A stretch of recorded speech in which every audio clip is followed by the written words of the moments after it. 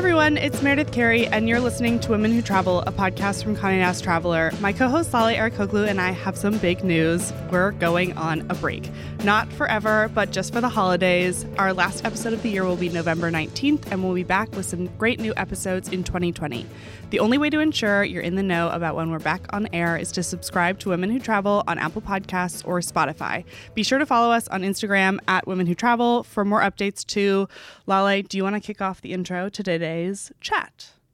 Today we're chatting with author Dina Nayeri, whose most recent book, Ungrateful Refugee: What Immigrants Never Tell You, chronicles both her own experiences as a refugee leaving Iran with her mother and brother in the 1980s and the stories of refugees in the present day, and asks us to question the ways we talk about the ongoing refugee crisis and the narratives we choose to listen to or not listen to. Thanks so much for joining us, Dina. Thank you for having me. So you left Iran when you were 8 years old.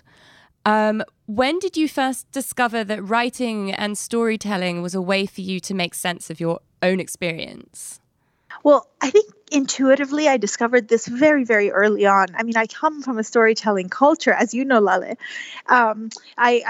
We Iranians are very, we're storytellers. We love, weaving together tales. We love trying to find, ancient reasons for things. We love watching other people. And my family was very much like this. My grandfather was this, very well-known storyteller in our village, and everyone would gather around him and tell stories. So I was drawn to that early on. And when I lived in the refugee camp in Italy, in Hotel Barba, which I talk about in the book, I just started to watch, other people much more actively than I ever had before, mostly because I didn't have a life of my own anymore. When I was in Iran, I was so busy with my own child world, I suppose, my family, my school, everything. But in a refugee camp, you have nothing to do but wait. And I was right at an age where I was becoming interested in adults and their dramas. And so I started to watch, and I was fascinated. And, it became just a part of how, as you say, I made sense of the world. But like the idea of becoming a storyteller as a profession didn't occur to me because I had just fallen so far in social class and economic class. I was afraid. I was a doctor, a child of doctors in Iran. And then we went to a refugee camp. And then in Oklahoma, we were poor. We were seriously poor. So I became very obsessed with having security, which is why I went, a whole different direction in my career before my late 20s when I said, no, I was put on this earth to do writing and to do storytelling. And I finally realized that. But that detour, I think, was because of the traumas of immigration and displacement. And so for listeners who might not be familiar with the book and with your story, you left Iran and you got to Oklahoma via Italy. But sort of what was that trajectory, just for people that aren't familiar? Sure. So at 8 years old, when I was 8, my family escaped Iran. We escaped rather dramatically on the back of a cargo plane, snuck on in the middle of a bomb raid. So that's all described in the book. But we actually first went to Dubai, to the United Arab Emirates, because we had a short-term tourist visa there. So the cargo plane goes to Tehran. We hid out for a while, and then we got these visas and we left. But, it was short-term visas for tourist visas. And so we had planned to kind of blow through them and become undocumented. And that's exactly what happened. And there we applied for asylum. We applied for refugee status through UNHCR. And that organization took us to Italy and put us in a refugee camp. So there we lived for, in total, we were refugees for 16 months, Dubai and then Italy. And then from there, we did interviews with various Western countries at the embassies, and we were taken by the American government and sent to Oklahoma. And there I grew up until I was 18, and then I left when I went off to college. And you're currently right now calling from Paris, a street Yes. sign in Paris. I am in a little alleyway in Paris where I now live, and I have misjudged, where I would be at 3:00. So I'm in an alley. I'm curious. It's a very Dina thing to do. I am wondering, when you're talking about how you were watching people's stories and have been talking to people for so long about their own stories, how much of a challenge when you were writing the book was it to weave your own story and own history into the others around you? It was a challenge, but an incredibly rewarding one. I enjoyed it so much more than I thought I would. And getting other people's stories and trying to tell them in, a Western way, which I'll get to in a minute, was something that I thought would be the biggest challenge of writing the book. I thought it would be hard and grueling. I thought people wouldn't be willing to tell me their stories, and then I wouldn't be able to, translate them in the right ways. But none of that proved to be true. People were generous with their stories. It was almost as if it was this treasure, and it was the last thing that they had left, and they were desperate for someone to take it and make something of it. The way they told it to me was with such passion and such sense of safekeeping, like, will you take this story to the West? And I would warn them about things. I'd say, this might be in newspapers, this might be in a book, like, are you okay with that? And they said, please tell it to everyone. And I felt so much responsibility and pain hearing them say that, because your story is the big final thing that you have left. And some of these stories were harrowing. But then, after I went back to my home, back from the refugee camps, and I sat down and started to listen to the tapes and look at my notes, I started to be afraid again, can I translate these properly? Because the way that the stories were spoken were very much in the Eastern way. They were told to me in Farsi. And it's not just an issue of language, right? I mean, storytelling is so deeply, deeply cultural. And the way that the stories were told to me were in the Eastern way. And it's not told in a way that would be moving to a Western audience. I'm the one who had to do that job, who had to translate it according to everything I had learned with my Western education. And I thought of that as the part that I would be playing, the thing that I would be bringing to the table, the value I would add here. And I wanted to do a good job. I wanted to do that well. But as I started to write, I realized, I have retained a sense of what Iranian stories are trying to do. And it does come so naturally to me now to write stories in the Western way that once I retold the stories and I put them in the page in my own words, it was a joy, and it was a complete pleasure, perfectly natural. And I knew instinctively what I needed to keep and what I needed to keep, make implicit.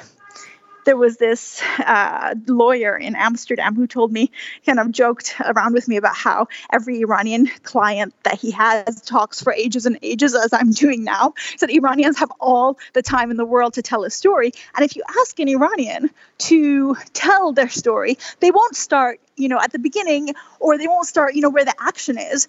They won't even start at the beginning of their lives. They'll start at the beginning of the universe, And it's true. We all learn storytelling with a little rhyme that in Farsi we tell at the beginning of every story that we tell. And that rhyme is the beginning of the universe rhyme. And so it's this instinct. And then as we go through the story, we've been trained to fill it with all kinds of, descriptions of our emotion, of what's going on in our heart, lots of very, very melodramatic, similes on top of similes on top of similes, bringing old stories in, and, just things that to the Westerner would seem almost false in its melodrama and in its, I guess, just making explicit particular emotions. And so what I felt I had to do is kind of go back and research the actual physical realities of the lives of these people. Sometimes they tell me a whole story in 10 minutes and then spend 2 hours talking about how much that story hurt, and then I would try to pick out little details that they told me in terms of the 5 senses, like what was happening physically. And then I would go back, ask more questions, and then do tons of my own research about what was happening in that time and place, what it looked like, what it smelled like, and layering in what I know of those cultures and countries to make the story come alive in the Western way, which is very much rooted in the physical, in the 5 senses, none of the abstract, pontificating and all of that Iranians like. And so to clarify, you, when you were researching this book and you were finding these present day refugee stories to kind of interweave around your own, where did you go? Where did you travel? I went to a couple of refugee camps in Greece. There was one in Katsikas outside of Ioannina, which was particularly interesting place to be because it was actually a beautiful place next to the mountain and next to a tourist destination. Ioannina is a town tourists go, to visit. And, this refugee camp was just a little bit off, out of town, just far enough that the refugees couldn't really have easy access. And there, people were living in shipping crates on an open field. Then I went to another one in Elem village, which is also in inland Greece. And the reason I went there is because this was a refugee camp that was built out of an old holiday resort, which I found intriguing because my refugee camp was built out of an old hotel. And so the idea of like an old, a place that was once used for pleasure and, for leisure being converted into this place of refuge, it intrigued me. I wanted to go back and see. And I had already gone back to see my own refugee camp, and it had been converted back into a hotel. So I felt like I couldn't see the dilapidation and all of the, the things that we experienced there, viscerally when it was a refugee camp. So, I heard about this place and I really wanted to go and see what it was like now when people were living there. And it was very moving, exactly what I expected to find. And then I also went to a couple of cities in the Netherlands and in Germany and in England, just looking for communities of undocumented and, rejected asylum seekers. And I was chasing up some particular stories too. So I went looking for people in the stories I was looking for. I want to go back to something that you said a little earlier, which was that because you had been living in the US and studied in the US and then been living in Europe, you had the ability to tell a story in a Western way. Mm-hmm. So this is a sort of two-pronged question, but firstly, did you find when you were listening to their stories that you listened to them differently from how you did as a child living on a refugee camp? And then I wanted to also bring up the fact that, when we were talking a few weeks ago, you mentioned how here in the West, we always seem to just be interested in the story of escape and the drama of escape. And then people lose interest once that part of the story is over. So I wanted to know the stories that they wanted to tell. Yeah. Well, I think the way that I was listening to the stories, it was very different and much more complicated, not just because I was an adult but because my experience was so far into the past, and also because I was writing a book, because I felt the sense of, responsibility. So this is part of the reason I taped so many of the interviews, because I wanted to be able to be present and to listen at the time that they were telling them to me, to react, and I tried so very, very hard not to interrupt. But, when you're there, even when you're there to write a book, once your recorder is on and you're kind of assured that the story will be captured, you just become human. You just become a listener. You become rapt. You stop them and you ask for something again. And you get into the conversation. And in a way, that was a good thing. I realized that that rapport between us was very just uniquely Iranian. We were just the Iranian women sitting around, or Afghan and Iranian women sitting around, just listening to a very moving, very, very powerful story over many cups of tea. And I think the fact that I was able to get into it in that way, exactly maybe as my mother would have, made the stories richer and better, made the people more forthcoming. But of course, that wasn't how I listened to the stories when I heard them for the second time, third time, fourth time, as I listened to the tapes. Then I was listening for every tiny physical detail. I was looking for locations, for years, for things that I could look up and enrich further with research, But it was also, all of that listening was different from when I was a child, because when I was a child, I was nothing but curiosity. I just wanted to know, how adults lived and why they did the things that they did. And most of the time I wasn't allowed to be listening. So it was all covert and I couldn't ask questions. And it's a sort of listening that I think is very, very important to preserve, but that curiosity, that wonder, that sense of, marveling at things and seeing them for the first time. But of course, it becomes layered with more complexities, especially if you're writing other people's stories.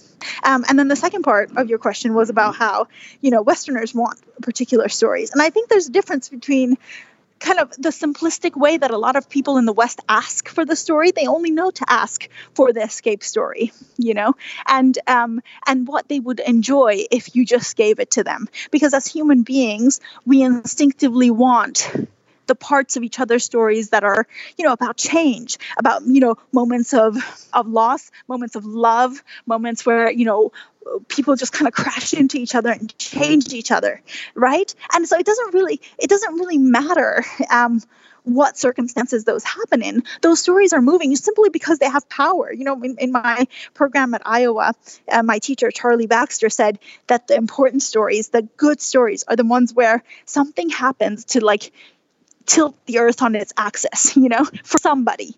And, there is no undoing what has been done. That person's life is forever changed, right? So when people approach refugees, they think that maybe the only moment like that in their life is their escape. And all I'm saying is that's not true. There's a lot of moments in their lives that could move you in exactly the same way, because they are full human beings and they want to be fully realized human beings in their life in the West, right? Which means having all of their stories explored, having the opportunity to talk about every aspect of their lives and to get to know people, in many dimensions. Yeah.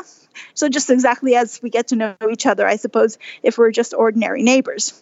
So, but I think so. It's not a question of the Westerners, Western listeners instinctively want other kinds of stories. It's more like they only know how to ask for the escape story. Sometimes I think because it's the most obvious one to ask about. I'm curious what you think other questions people should ask, especially when it comes to, your book asks us to turn away from this narrative that refugees should be grateful. I'm curious what other questions you think people should ask that push the boundaries and push us past that kind of concept. Yeah, I think, I'll tell you a story that indicates that, because I went to these refugee camps looking specifically for people's stories of escape and people's stories of displacement. And I had said that to them, and I went and sat down with them, and people were telling me, what had happened to cause them to run. Well, there was this one woman, and she starts talking, and in the middle, she just kind of casually mentioned that she had recently married someone, and she had met him over the phone. And, she had actually met him after she was in the refugee camp. Someone had introduced her to this man by phone, and they had had a courtship over the telephone, and they had recently married. So she kind of glossed over that. And at one point, I kind of turned and I'm like, wait, tell us about that. And she said a few things, and then I said, but what did he say? I kept coming back to that. And she just kind of started laughing because she thought I was being so very, very, mischievous to ask her about her love affair, to ask her about the details of what did he say, But then I suddenly realized that was a moment where I was just viewing her. I suddenly became curious about her as a real woman. I didn't care anymore about the displacement. I wanted to know how that man got her to marry him over the phone. That's so interesting, right? I'm like, who is this guy? Exactly. And I wanted to know what she wore and how they got married and who was there and all the things you would ask a person in ordinary life, because there was this realization that was an important moment in her life. So what should people ask? I mean, they should ask about their lives, the things they loved, the things they enjoyed doing. What was their purpose in life before they were displaced? Every adult has spent a lifetime, nurturing talents and creating a purpose for themselves. And when you're displaced, that gets lost real quickly along with your identity. So it's nice to be asked, what did you do? What did you love? What did you contribute to the world? I mean, people like to talk about those things. What was your family like? What was your community like? What did you celebrate? What did you eat? I think these are the ways we get to know each other just as people. And the escape story is a big one. It'll come out on its own. And so, once you were based in the US and then went off to college and started traveling and, nurturing your own talent as an adult and having all these, new experiences, which also meant travel. How do you think that your relationship to travel and crossing borders was impacted by your experiences, and how do you think it's evolved since then? Yeah. When I first left Iran, when we went to Dubai, that first time, it was the first time I'd really left a country. And oh no, actually that's not true. I had gone to London a couple of years before with my parents for a wedding, and that's where my mother became a Christian. So leaving that first time to go to another country had basically changed our lives. And then the second time we left, it changed our lives again. Sorry, just to chime in quickly, the significance of your mother becoming converting to Christianity was what caused you to become refugees, correct? Exactly, because we went to London when I was 5 years old. My mother became a Christian. She came back. She started proselytizing. She got herself in tons of trouble. She was then accused of apostasy, and we had to run because she was going to get executed, because apostasy is, a good reason to be executed in the Islamic Republic, So basically, we became refugees because she was a convert. And the second time we had left, suddenly, again, life had changed. But I think what that did for me in the long term is to make me realize that even when you have the most massive kind of move and displacement, life isn't over. It's okay. I mean, it's a big deal, but it's not. Your life doesn't end, and so movement just suddenly became possible. It had an exciting element to it, because my mother was very careful about telling me and my brother that this was an adventure, that we would be saved, that God would save us. And so we should look at it as a chance to really, experience another part of the world. And so because that was put in our minds at an early age, I became very, very, very prone, I guess, to movement. I can't sit still. So, I fell in love with moving about, and I definitely shed all fear of it. And I also became a little bit addicted to it, because we moved to Oklahoma after all of that displacement. And then we were there for 7 or 8 years before I moved to university. And by then I was really itching to get out. That was not a life I had chosen. And suddenly we were kind of stuck in one place again for a while. And so I think, by the time I was an adult, I was ready to live a life of constantly moving, experiencing new things, but also not just as a traveler, just as somebody who has moved, resetting my life, remaking the space around me, finding the people who will be in my community, finding how I'll live, what my rituals will be, how my habits will be very different. And I think what I was telling you last time, Lale, is that when it's been too long since I've done that, I start to feel the stagnation coming on, and it starts to affect my writing, because I think the most important thing for, to be a good writer, you have to be aware of all the detail, all the physical detail around you. And if that becomes stale, then you no longer really see it clearly, brightly. When you move somewhere new and you start going through these new sets of rituals, you look around you and everything pops, details present themselves to you that they wouldn't if you were just too accustomed to it, and you suddenly have this wealth of detail to grab and write down in your notebook, and you wonder about this place and that place. And it's a kind of bringing back that childlike curiosity and wonder that I was talking about, early on. You start to listen and see and watch with wonder again, because the place is so new. And I like to reset that in myself and to bring it about again and again, which is why, every 2 or 3 years in my adult life, I have moved, to another city, to another country. And now I've just moved from London to Paris. but I should say, you asked about the evolution of this. And it wasn't always like this. After I moved to college, I felt so very secure, so very much at home. I was at Princeton, and Princeton had been such a goal for me. And it represented for me the opportunity to remake my life and to not be poor, again, and to have every possibility. So I wanted to stay there. I didn't even want to leave for the summers during that time. And in fact, the very first time I left the country after we had arrived to America was to go and do a summer internship in London the summer before my senior year. And I went through so much, psychological preparation to try to just get myself to be willing to leave the country, to go and get myself a passport. I knew I had to. I knew I didn't want to live a small life, but I was actually afraid of leaving America. America had been refuge, it had been safety. Princeton was refuge and safety. And what the hell was I doing, leaving? I had these nightmares that in London, somebody would kidnap me and take me back to Iran. So, I did that summer. Nothing bad happened. And I think slowly that's when I became a traveler. I'm wondering, when you're talking about going places where you find something new and it pops out to you, is there anywhere that you go back to when you travel that surprises you every time, or do you switch it up every single time? No, I like to go back to places that I've known and having and seeing it with new eyes and having it, present itself to me in new ways. It's kind of like, when you read a book, for the second or third time, and a decade has passed, and you suddenly see all sorts of new things, all sorts of new details because you're older. My partner, he grew up going back, to a particular little French village every summer. His grandparents had grown up there, and his mother had grown up there, and then he grew up going there in the summers. And so we started taking our daughter there. The first time we went there, I was pregnant, and then we went there again when she was 8 months old, and then again when she was 3.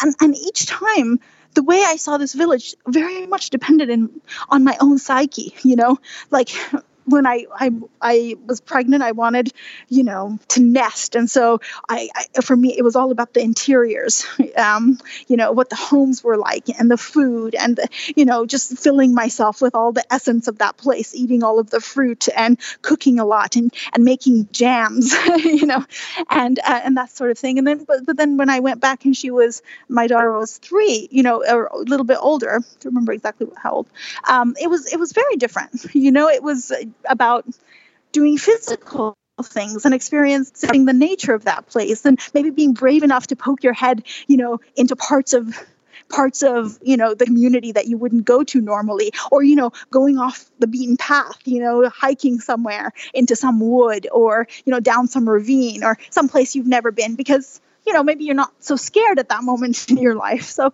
I think when I go back to places that I've loved, especially if you stay there for a little while, they bring back the part of you that wants to come out at that moment. Do you know what I mean? Like if you're ready to be braver, you'll be braver there. And if you're ready to nest, you'll nest there. If you're ready to be reflective and just, look at the same sky every night and write or read, then that's what you'll do. But that changes the place. I think when you have a lot of free time in a place, you basically remake the space around you according to who you are. That's really beautiful. Thanks. But I think that was, I should say, one thing that makes me sad is that I can't return to places that are actually, really deeply, generationally meaningful to me and to my family. I can't go back to Iran and have my own Iranian village present itself to me in a different way, the way, my partner can with this same French village. And so sometimes I even go back to the French village angry because I think this isn't mine.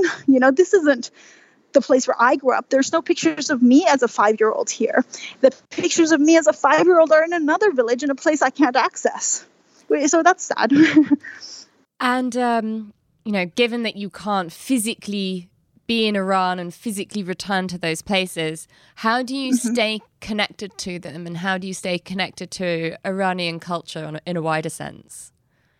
Yeah, well, lucky for, I guess, those of us in the diaspora, there are many, many of us. There's Iranian communities all over the world, and they're more robust or less robust, or more westernized or less westernized, depending on where you go. But I haven't really lived anywhere where I haven't had some access to other Iranians. In that way, I've been very lucky, and there in particular moments, I've made much more use of them. So, for example, when I was getting a divorce and I was in Iowa City, and I was just going through so much, emotional trauma, and I was so scared and very, very, very sad, and I was just verging on depression. And I was also in Iowa City, which is, a small town, and it was felt very foreign to me. And during that time, I went and found the Iranian community there.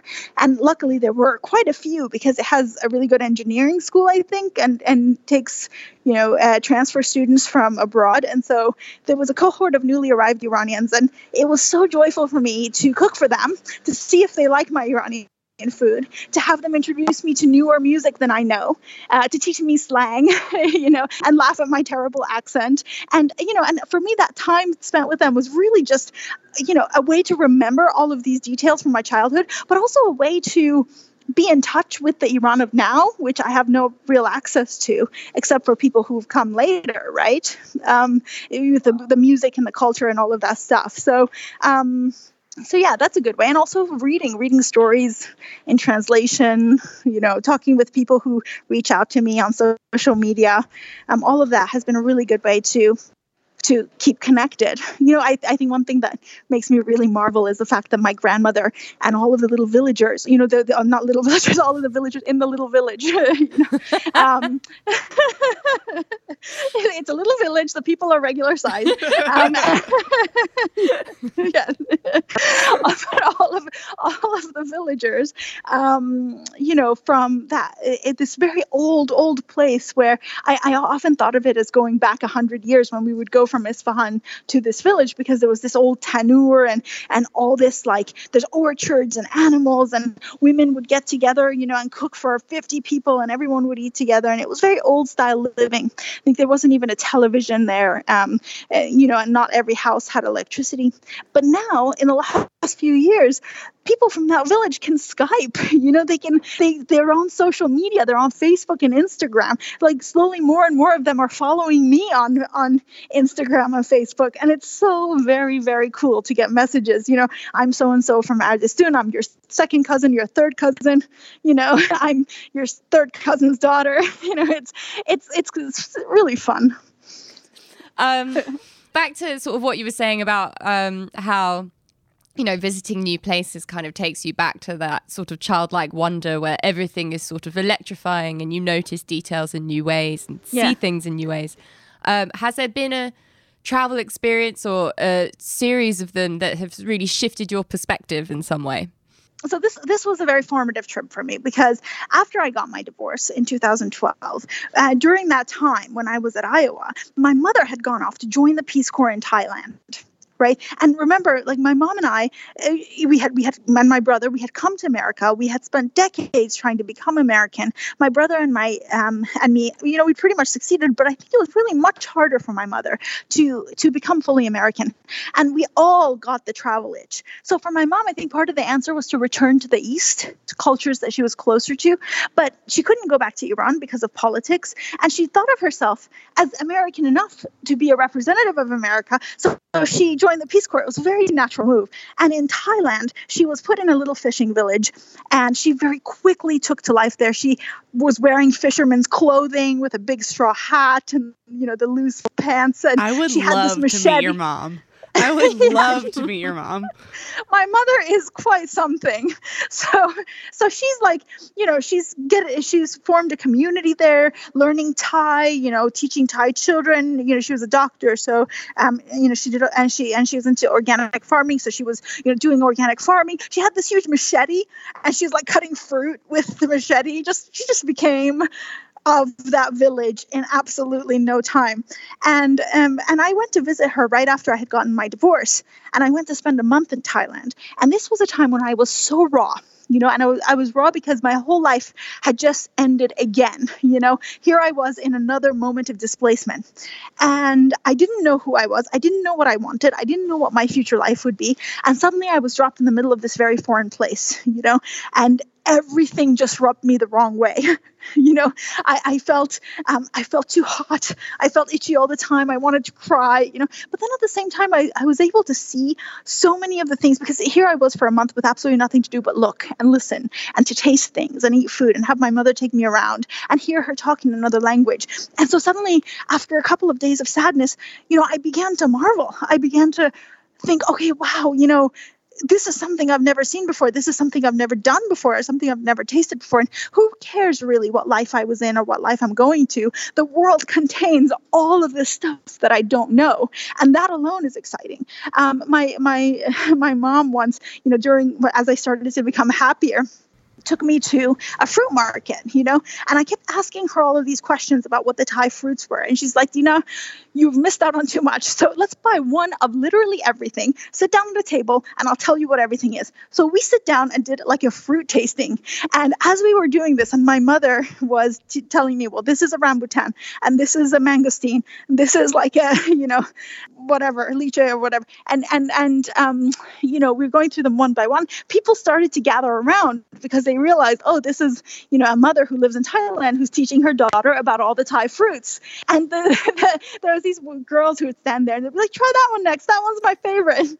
And I remember just like feeling this collective community joy around this activity. And the whole activity was made possible by the fact that I was new. I was a foreigner with nothing but interest and like just taste for more. And it was the first time I won, a big short story award. I won an O. Henry Prize for that one. And when I read back and read the story, and I think the reason that it's good is because it's got incredible sensory detail, because I was doing nothing but marveling, and because my character is doing nothing but marveling. It is a story about wonder, and I couldn't have written it if I had just been living, in the place where I got divorced, in the place where I lived my last life. I had to go somewhere new in order to be able to write a story like that. Funny enough, my mom hated that story. She's like, why did you write about me? And I said, that's not you, it's fiction. And she said, you wrote about me and you lied and you called it fiction. I think I need to meet your mom.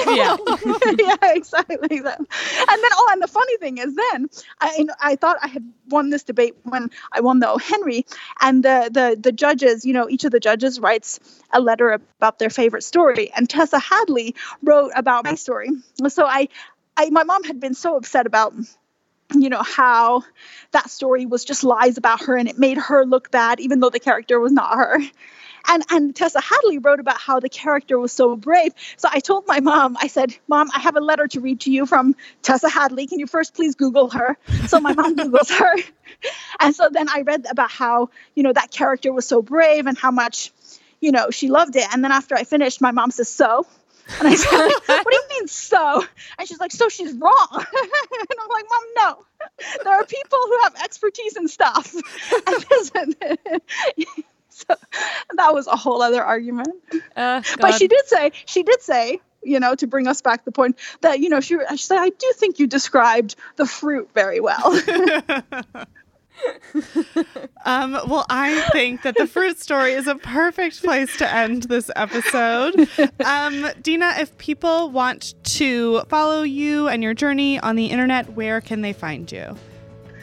Well, I am on Instagram and Twitter under Dina Nayeri, and and Facebook too.